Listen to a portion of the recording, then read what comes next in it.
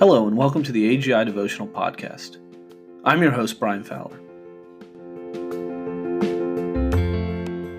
Our devotional this morning comes from Acts 2, verse 23. This man, delivered over by the predetermined plan and foreknowledge of God, you nailed to a cross by the hands of godless men and put him to death.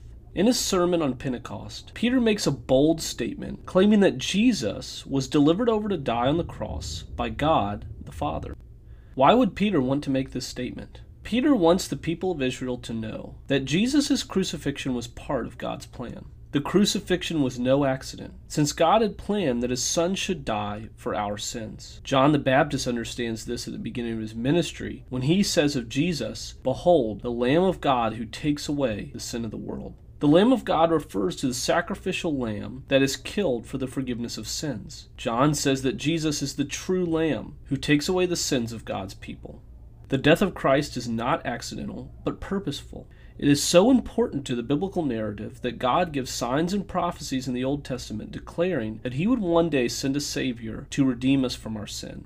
But what is interesting for our observation today is that just because this was part of God's plan, it does not mean that the people responsible for Jesus' death are off the hook. Peter continues by calling out the crowd, saying, "You nailed him to a cross." Peter says that this crowd was complicit in rejecting God's Savior and Son by putting him to death.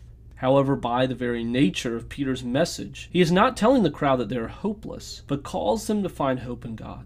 God planned for Jesus to die for our sins. We all need the perfect sacrifice of a Savior. These people, and us, sinned against God, but God sent Jesus to die for our sins. It is with this hope that our passage today calls us to turn to God for His grace. We need a Savior. We need our sins to be canceled, and Jesus alone offers us this hope.